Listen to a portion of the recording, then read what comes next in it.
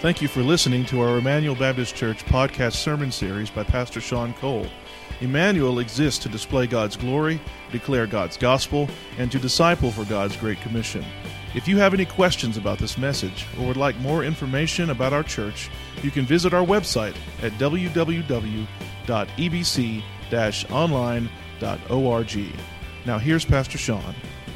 Of you, I want to invite you to open your Bibles to Luke chapter 22. Luke chapter 22.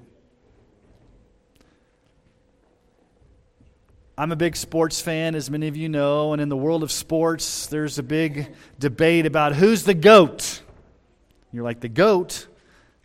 The greatest of all time. An acronym. The greatest of all time, the GOAT. Now take for basketball, and I have pretty strong opinions about basketball, and some of you can come up after the service and you can talk to me and I'll tell you how you're wrong. But here's the point. To me personally, Michael Jordan is the GOAT. Now some of you may think it's LeBron James. That's just patently false. It's Michael Jordan. A lot of times it depends on what decade you grew up in when it comes to sports. For example, if you grew up in the 70s, maybe you think Kareem Abdul-Jabbar is the GOAT. Maybe in the 80s it was Magic Johnson or Larry Bird was the GOAT. Some of you may think, well, maybe it's LeBron or even Kobe, but I'll sell it for you right now. It is Michael Jordan. Now, there's also the debate in football. Who's the greatest quarterback of all time? Some people would argue it's Tom Brady. Some of us Broncos fans would say it's John Elway. Some would say Peyton Manning, or even maybe some would say Joe Montana. Do you remember Muhammad Ali's famous line? What was Muhammad Ali, the greatest boxer of all time? I'm the greatest. That was his famous line. He was the world heavyweight champion, 56 wins. And yet, as I'm the greatest, he had his first loss in 1971 to Joe Frazier. And all throughout the 70s, he struggled. There's the Thrilla in Manila, if you remember. And then he lost to Leon Spinks in 1978. Okay, let's talk about hockey. Who's the GOAT in hockey? Some people would say it's Wayne Gretzky. Who's the GOAT in Olympic swimming? Some people would say Michael Phelps. Who's the GOAT in women's tennis? Serena Williams. In golf, there's a debate. Who's the GOAT in golf? Some people would say Tiger Woods. What about baseball? Is it Babe Ruth? Some of you younger people would say, no, it's Aaron Judge. Well, it's too soon for that. He's just starting out his career. See, we love to rank our favorite athletes and have debates about who's the greatest of all time, who's the GOAT, who's the GOAT.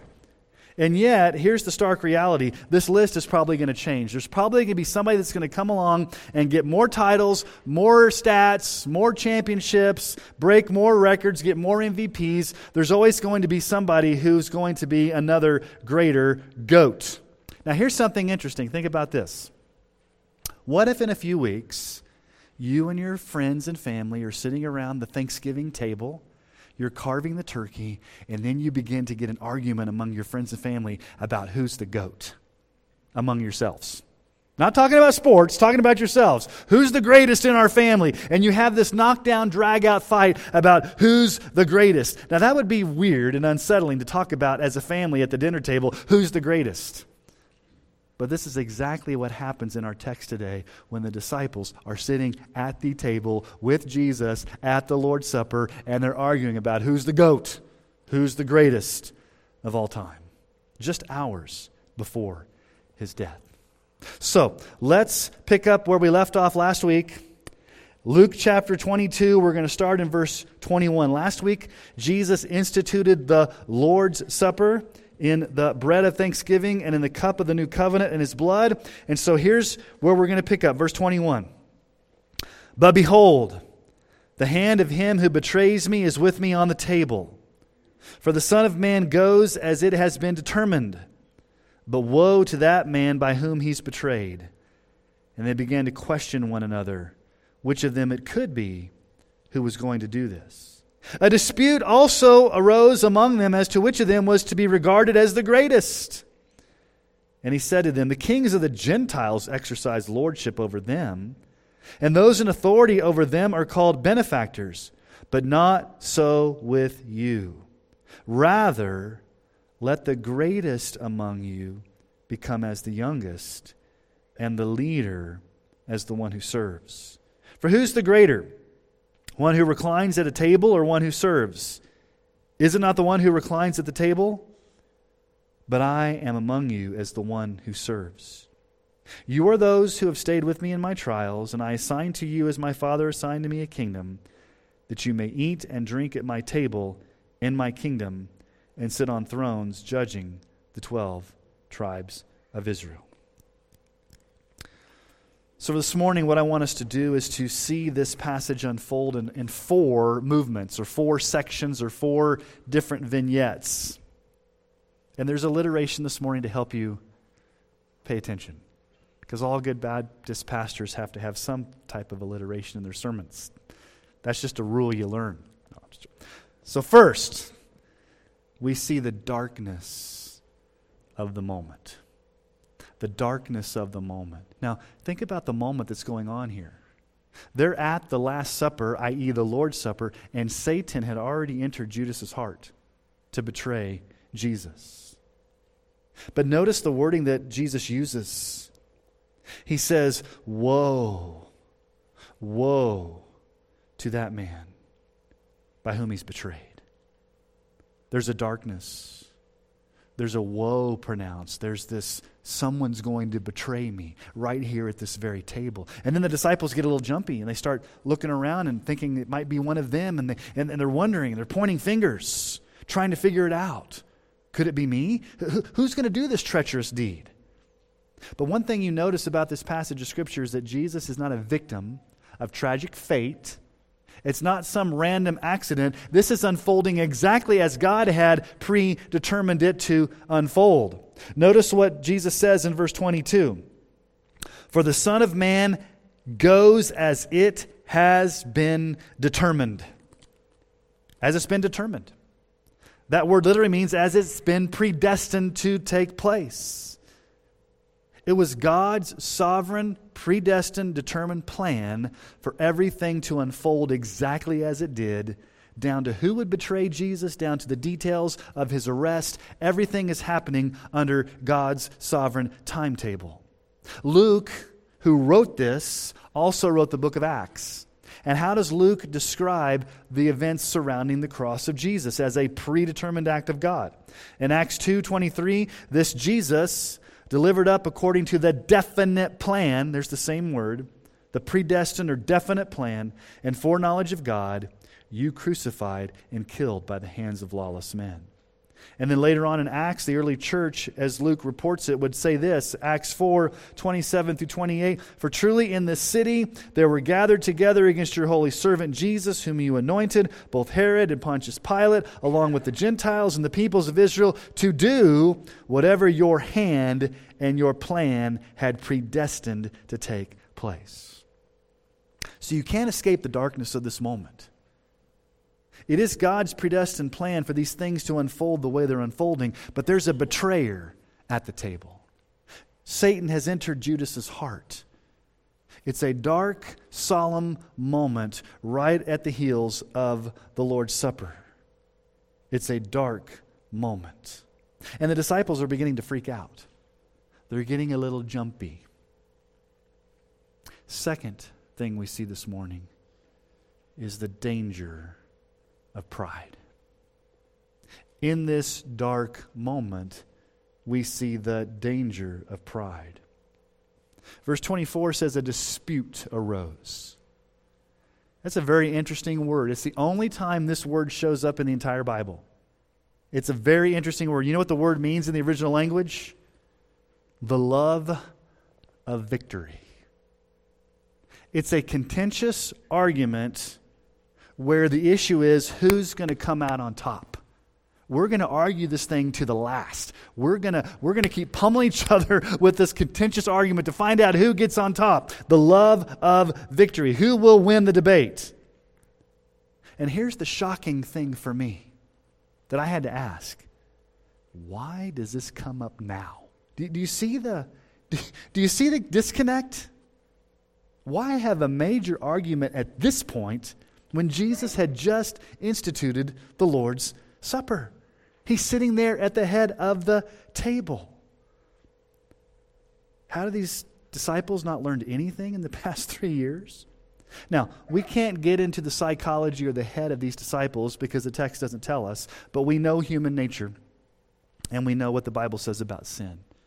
So I think these disciples are guilty of 2 sins as they're thinking about arguing. First, they're guilty of self-preservation. It's not going to be me. Oh, I would never do this.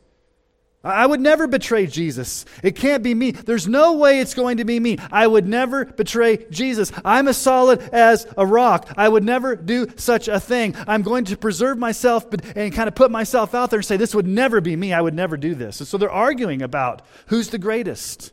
Self-preservation. Proverbs 11:2, when pride comes, then comes disgrace. But with the humble is wisdom. So there's a level of self-preservation. I'm not going to do this. I'm going to save face here. I'm not going to deny Jesus. But in this argument about who's the greatest, the second sin, they're guilty of self-exaltation. They got jumpy. So they start playing the comparison game. They start touting their resume as to who's the greatest. And I can picture it unfold like this. Now, this is not in your Bible. This is Pastor Sean's sanctified imagination. I can picture Peter standing up and saying, now, wait a minute, guys. I'm the greatest. Because I'm a fisherman and I left my fishing boats. I left everything for Jesus. I'm the greatest. And Matthew says, sit down, Peter. I've got better. I was a tax collector. You were just a fisherman. I was a tax collector and I left all that wealth. And so I'm greater because I am a tax collector who left my wealth. You were just a fisherman. And then John steps up and says, now wait a minute, both of you are wrong. I'm the greatest because I'm the disciple whom Jesus loved. I'm the greatest disciple. And they're arguing about who's the greatest. Who's the greatest? Who's the GOAT? Who's the greatest of all time among us as disciples with Jesus right there at the table? Pride is very dangerous. And oftentimes we're unaware of when we are prideful. Proverbs 16:18. Pride goes before destruction, and a haughty spirit before a fall. Proverbs 29:23. One's pride will bring him low, but he who is lowly in spirit will obtain honor. Now, all of us struggle with pride. I've struggled with pride my entire life. As a matter of fact, I've struggled with pride since a kid that my parents bought me a t-shirt when I was 7 years old. You know what the t-shirt was? It's based upon that Mac Davis song. Oh Lord, it's hard to be humble when you're perfect in every way. I can't wait to look in the mirror because I get better looking each day. I literally had a shirt growing up that says it's hard to be humble when you're perfect in every way. My parents would say, that's you, Sean. It's hard to be humble when you're perfect. That's the argument going on here. Who's the greatest? John Stott said this, and this is good advice. At every stage of our Christian development and in every sphere of our Christian discipleship, pride is the greatest enemy and humility our greatest friend. Is pride your enemy or is humility your friend? And then Charles Spurgeon said this. He called pride a brainless thing as well as a groundless thing, for it brings no profit with it. There is no wisdom in self-exaltation. James 4:6-10. But he gives more grace. Therefore it says, God opposes the proud, but gives grace to the humble. Submit yourselves therefore to God. Resist the devil and he will flee from you. Draw near to God and he will draw near to you. Cleanse your hands, you sinners, and purify your hearts, you double-minded. Be wretched and mourn and weep. Let your laughter be turned to mourning and your joy to gloom. Humble yourselves before the Lord and he will exalt you. They were guilty of self-preservation and self-exaltation. And what should have happened is Jesus' warning should have led them to self-examination. Instead of getting up and trying to position themselves about who's the greatest, they should have kept their mouths shut. And they should have looked at themselves and thought about the gravity of what just happened. What did Jesus just say? One of you is going to betray me. They should have kept their mouths shut and thought deeply about it. Why was this argument so sinfully inappropriate? I mean, it's inappropriate anyway, but it's sinfully inappropriate. Think about the context. This argument erupts at the most sacred of all meals. It was the Passover, for one thing, which is what the Jewish people celebrated. So it was a sacred meal to them. But Jesus had instituted the Lord's Supper. They're arguing at the communion table, okay? At the Lord's Supper. And they're arguing about who's the greatest just hours before Jesus goes to the cross. Jesus is going to suffer and he's going to die, and these disciples are going to abandon him. They're going to head for the hills.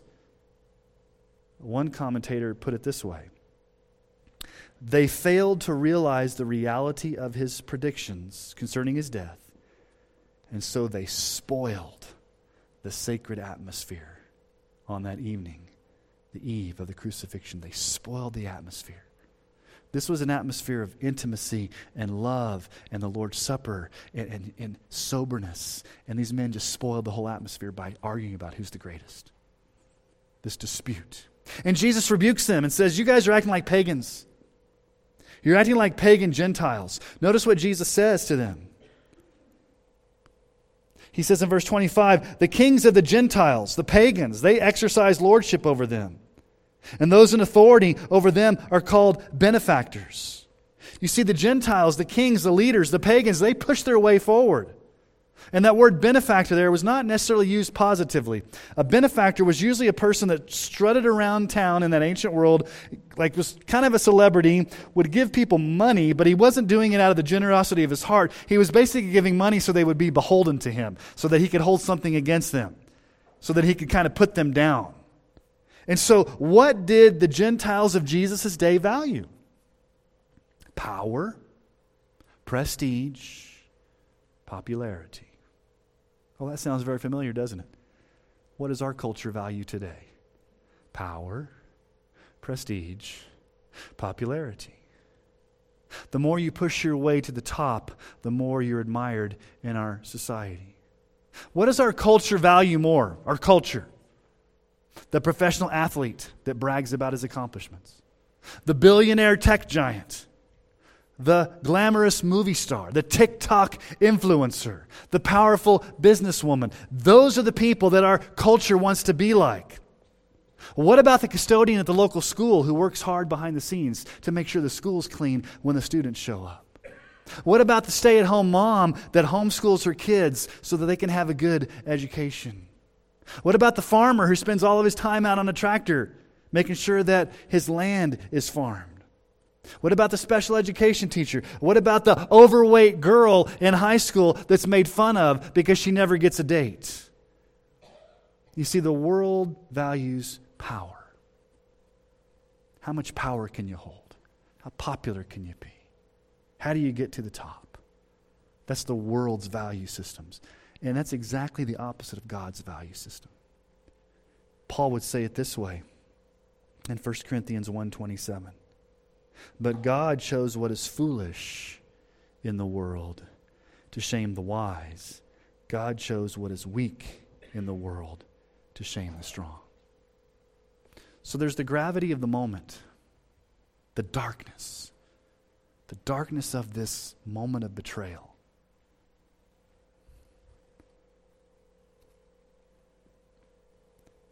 But third, we see the definition of true greatness.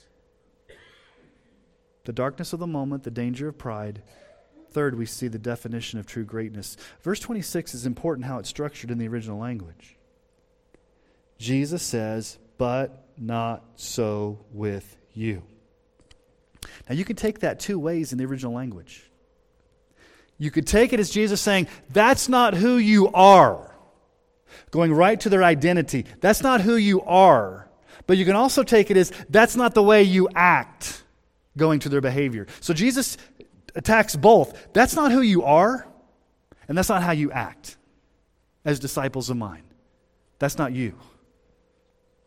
You guys are arguing about who's the greatest. You're seeking power, prestige, popularity. that does not define you or how you act. So Jesus gives the definition of true greatness. True greatness is being a humble servant who's willing to go unnoticed and to do things behind the scenes and to put others first. Notice the definition of true greatness that Jesus gives there in verse 26. Not so with you. Rather, here's the definition. Let the greatest among you become the youngest, and the leader as one who serves. The youngest in that culture was not given a lot of attention. It was more the elders that had more attention. The servant. Remember the words of John the Baptist in John 3:30? He must increase, but I must decrease. It's not about who's the greatest. I must decrease. Now, Paul teaches this very faithfully in Philippians chapter 2. We looked at this earlier during our time of confession, but I want us to go into a little bit more detail exploring this passage because Paul unpacks for us really what a servant looks like. Complete my joy by being of the same mind, having the same love, being in full accord and of one mind. Do nothing from selfish ambition or conceit, but in humility count others more significant than yourselves. Let each one of you look not only to his own interests, but also to the interests of others. Now, you may want to turn there, or we can just keep it up on the screen. There are 4 ways in this passage of Scripture that Paul teaches us about Christ-like humility. And here's the first thing. In verse 2, Paul tells us to have the same attitude or the same mind. If you go back and look at the book of Philippians, that word shows up about 10 times. To have the same attitude, to be thinking the same way, to be unified in our thinking, to be going in the same direction. Now, under this topic, verse 2, this attitude, Paul gives 3 subheadings. It's the way it's kind of worded in the original Greek text there. So under this category of having the same mind, Paul says, here are 3 subheadings of how that works out. And they're all in the present tense, which means these are ongoing things we should be doing as Christians, as a lifestyle, and showing that we have this one mind or the same attitude. So subheading number 1 is keep on continually loving one another. How do you have the same mind? How do you have the same attitude? Well, there's constant love for one another as brothers and sisters in Christ. 1 John 3:16 through 18. By this we know love, that he laid down his life for us, and we ought to lay down our lives for the brothers. But if anyone has the world's goods and sees his brother in need, yet closes his heart against him, how does God's love abide in him? Little children, let us love, not in word or talk, but in deed and truth. Love with action. Okay, subheading number 2. Keep on continually being united in spirit. Literally, Paul says, be one-souled. We as believers should have the same soul knit together. The same attitude, the same soul, thinking the same way, loving one another. And then subheading number 3, keep on continually being intent on one purpose. Have one mind. It's all basically Paul's compounding the issue by using all these different terms. Have the same heart, have the same whole soul, have the same mind, go in the same direction, have the same attitude. Be so interknit together as believers that you're going the same direction. You have this deep affection for one another. That's Christ-like humility, is to be in agreement, to be in unity. Does that describe you? Are you compassionate? Are you unified? Are you loving others? Are we going in the same direction? Are we doing it with joy? Is there a culture of oneness at Emmanuel Baptist Church? Is there a culture of oneness in your family, in your marriage, in your life? Are you cultivating this culture of going in the same direction? Okay, the second thing Paul addresses in this Philippians passage is our ambition. He says, do nothing from rivalry or conceit. And when he says do nothing, it's like a double negative. He says, no, don't do this at all. Don't even do this. Do nothing, absolutely nothing, out of rivalry or conceit. Now, some translations say selfish ambition. Don't do anything out of a greedy heart of selfishness, trying to get ahead, this selfish ambition. You know, there was that Movie from the 80s, Wall Street, with Michael Douglas, his character Gordon Gekko on the financial guru. And he gives that infamous speech about greed. And this is what he says in that movie. Greed, for lack of a better word, is good. Greed is right. Greed works. Greed clarifies, cuts through, and captures the essence of the evolutionary spirit. Unfortunately, this type of attitude can prevail even among Christians. Greed is good. Galatians 5:26. Let us not become conceited, provoking one another, envying one another. You know what the word vain conceit means? Empty glory. Empty glory. When you are seeking your own way, when you're doing your own thing, when it's all about you and your selfish ambition, it's empty glory. You think you're bringing glory to yourself, but it's empty. The glory should be going to God and God alone. And when it's going to God and God alone, it's a full, glorious type of glory. But when it comes back to you, it's just empty.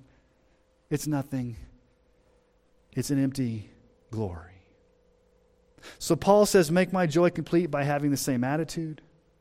Number 2, don't be selfish. And then third, in the second half of verse 3, he exhorts us to humility.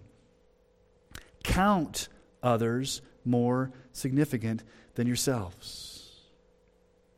Count them. Give attention. Concentrate on others as more significant, as greater.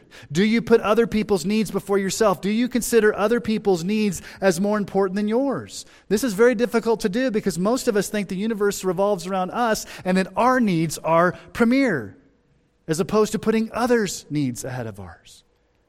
Are you putting others ahead of you? Are they surpassing you in greatness? Are you elevating others? Are you giving attention to others? Or are you drawing attention to yourself? Then the fourth way Paul wants us to make sure his joy is complete is in focus. There in verse 4 he says, look out for one another. Literally, keep on intently looking out for one another. When your eyes are on yourself, you're always looking out for yourself. He says, don't have your eyes on yourself. Look out for others. Be others-centered. So what's Paul saying here? Have the same attitude. Don't be selfish. Don't be ambitious. Be humble. Put others before yourself. And don't just be looking out for yourself, but look out for others. How much your life would change if this was the attitude that you adopted on a daily basis? A Christ-like attitude. Which of these do you struggle with the most? Ask God to give you grace to be able to live according to this passage of Scripture. You see, the mark of true greatness, Jesus says, and even Paul would say, do you have a joyful willingness to serve others when it's uncomfortable, when you don't get attention, when nobody pays attention, and you go unnoticed, and you may never get popular, and you may never have power, and you may never have prestige, but you're doing it because you love Jesus and you love the other person. Regardless of what you get back, are you loving? Are you serving? That's true greatness. Now let's get back to the Luke passage here for just a moment. There's the darkness of the moment. Someone at the table is going to betray, and we know it's Judas. There's the danger of pride. They're arguing about who's the greatest. There's the definition of true greatness. It's being a servant. But Jesus ends this focused on himself. Fourth, we see the death of the greatest servant. Verse 27 is very interesting. Look at the question Jesus asks in verse 27. He asked his disciples, who's the greater, the one who reclines at the table or the one who serves? Is it not the one who reclines at the table? Basically the same thing in that culture as is in our culture. When you're at a dinner party, when you're at a banquet, who's the most important? Is it the Hollywood gala people that walk in and sit at the tables of honor, or is it the servers behind the scenes that are serving the drinks and serving the food? Well, in the world's eyes, it's the host, it's the people at the table. The ones reclining at the table, the dinner guests, they're the most popular. They're the most prominent. Not the servers, not the waiters and waitresses. They're just behind the scenes. So the world looks at the power brokers. The world looks at those that are in charge as the ones that are the most important. And Jesus says that's the way the world looks at it. But what's really important is the ones that serve. And then notice what Jesus says. He blows that paradigm out of the water and gives the unexpected answer at the end of verse 27. Notice what he says. But I am among you as the one who serves. Jesus was at the head of the table. Jesus was the greatest man that ever lived. Jesus was the greatest teacher that ever lived, the greatest healer that ever lived, the greatest leader that ever lived. But Jesus says, I'm the greatest servant. I'm the one who's serving you. Now, how did Jesus serve his disciples? Well, if you go to John's gospel earlier before this, in John 13:1, before he starts to wash the disciples' feet, it says that now before the feast of Passover, when Jesus knew that his hour had come to depart out of this world to the Father, having loved his own who were in the world, he loved them to the end. He served them. He loved them to the end. He served his disciples up into the cross. Let's ask the question about us. How did Jesus, as the greatest servant, serve us? Romans 5:6-9. For while we were still weak at the right time, Christ died for the ungodly. For one will scarcely die for a righteous person, though perhaps for a good person one would dare even to die. But God shows his love for us, and that while we were still sinners, Christ died for us. Since therefore we have now been justified by his blood, much more shall we be saved by him from the wrath of God. How did Jesus serve us? While we were still sinners, Christ died for us. Romans 8:31-32. What then shall we say to these things? If God's for us, who can be against us? He who did not spare his own son, but gave him up for us all, how will he not also with him graciously give to us all things? How did Jesus serve us? He gave his life up so that we could have all things. Galatians 2:20, I've been crucified with Christ. It's no longer I who live, but Christ who lives in me. And the life I now live in the flesh, I live by faith in the Son of God who did what? Who loved me and gave himself for me. In that Philippians passage that we just looked at, Philippians 2-4, Paul says, here's how you are to be a servant. And Paul doesn't just stop there and say, here's how you are to be a servant. He gives an illustration in verses 5-11 and says, Jesus is the ultimate illustration of what it means to be a servant, up to death, even death on a cross. So let's continue reading that Philippians passage and see how Paul fleshes it out. Right after he told them to have the same mind, have the same attitude, to love one another, to be humble, he says this in verse 5, have this mind among yourselves, which is yours in Christ Jesus. Have the same attitude as Jesus. What is that attitude, Paul? What is the attitude that Jesus had? Paul says, I'm glad you asked, because I'm going to tell you. Though he was in the form of God, did not count equality with God a thing to be grasped. He emptied himself, taking the form of a servant.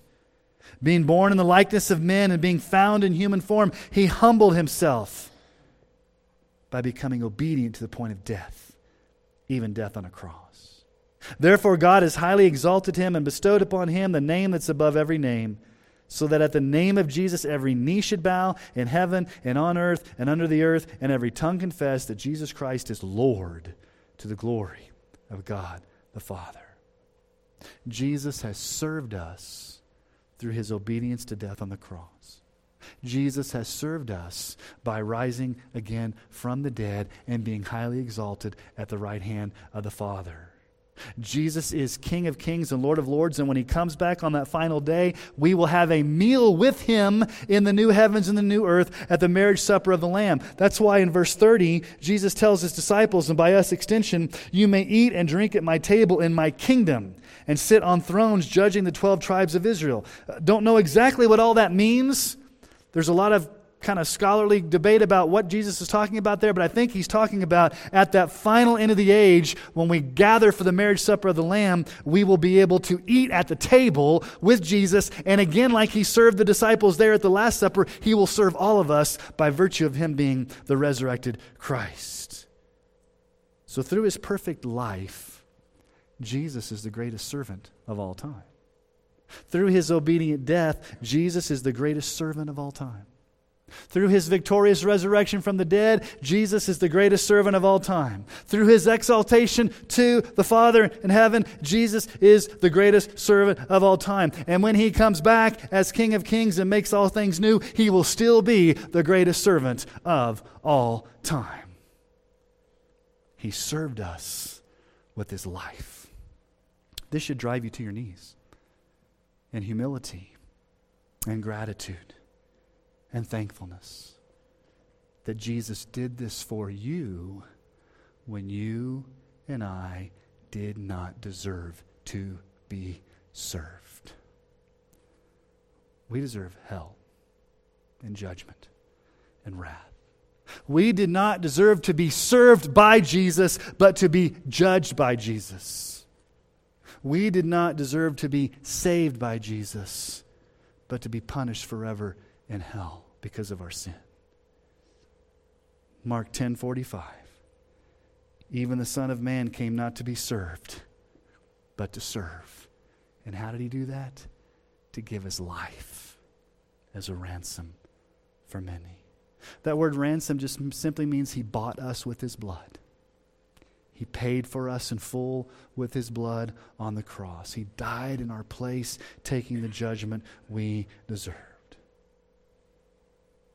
So as we think about what Jesus has done, it causes us to bow in humility to this great Savior, who's the greatest of all time. So let me ask you the question. Who's the GOAT? That's kind of a crass way of putting it. Who's the greatest of all time? Obviously, it's Jesus. But Jesus is the greatest of all time, not because he came to be served, which he rightfully deserved to be served. He's the greatest of all time because he came to serve us when we deserve nothing but hell, and to give his life as a ransom to purchase us out of hell to have a relationship with him. That's the greatest act of servanthood. Jesus, the greatest of all time, gave his life for us.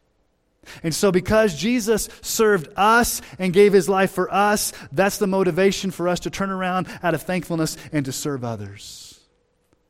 We serve others because Jesus served us first. We love others because Jesus loved us first. And he gives us the power to do that through the Holy Spirit, to be humble, to lay our lives down for others, because Jesus is not only our example, he's also our Lord, and he gives us the power to do it. And when we fail to do it, he gives us the grace to picks us up back again and gets us on the path and says, I know you failed, but my forgiveness is for you. You can walk in newness of life even when you fail. He came not to be served, but to serve and to give his life as a ransom for many.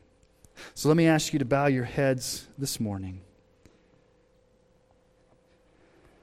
And let's spend some time in prayer, thanking Jesus for serving us, thanking Jesus for dying for us, and also asking Jesus to give us the strength to serve others, to humble ourselves before others, to look out for the interest of others, to not be so selfish, but to seek the good of others with Christ-like humility. Would you spend a few moments in prayer this morning, asking the Lord to search your heart?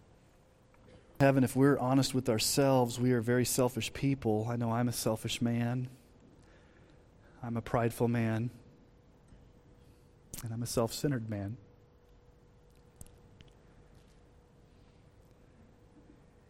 And Lord, all of us look at our lives and know that we don't put others first. We aren't humble at times. We don't look out for the needs of others. We're not like-minded. We're contentious and selfish and vain. And that guilt means that we deserve hell. But praise you, Jesus, that you came to serve us. We did not deserve to be served at all, but you served us.